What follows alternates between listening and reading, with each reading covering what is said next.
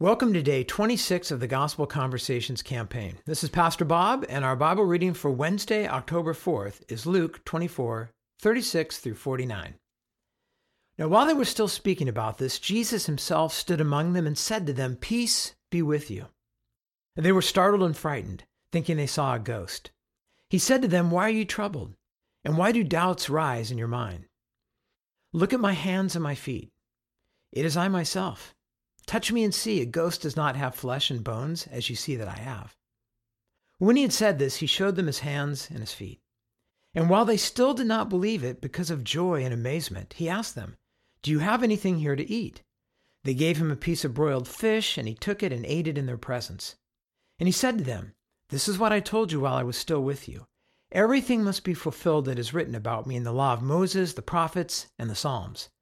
And then he opened their minds so they could understand the scriptures. He told them, "This is what is written. The Messiah will suffer and rise from the dead on the third day, and repentance for the forgiveness of sins will be preached in his name to all nations beginning at Jerusalem. You are witnesses of these things. I am going to send you what my Father has promised, but stay in the city until you have been clothed with power from on high." May God bless the reading of his word and all those who hear it. Thank you for listening, and have a blessed day.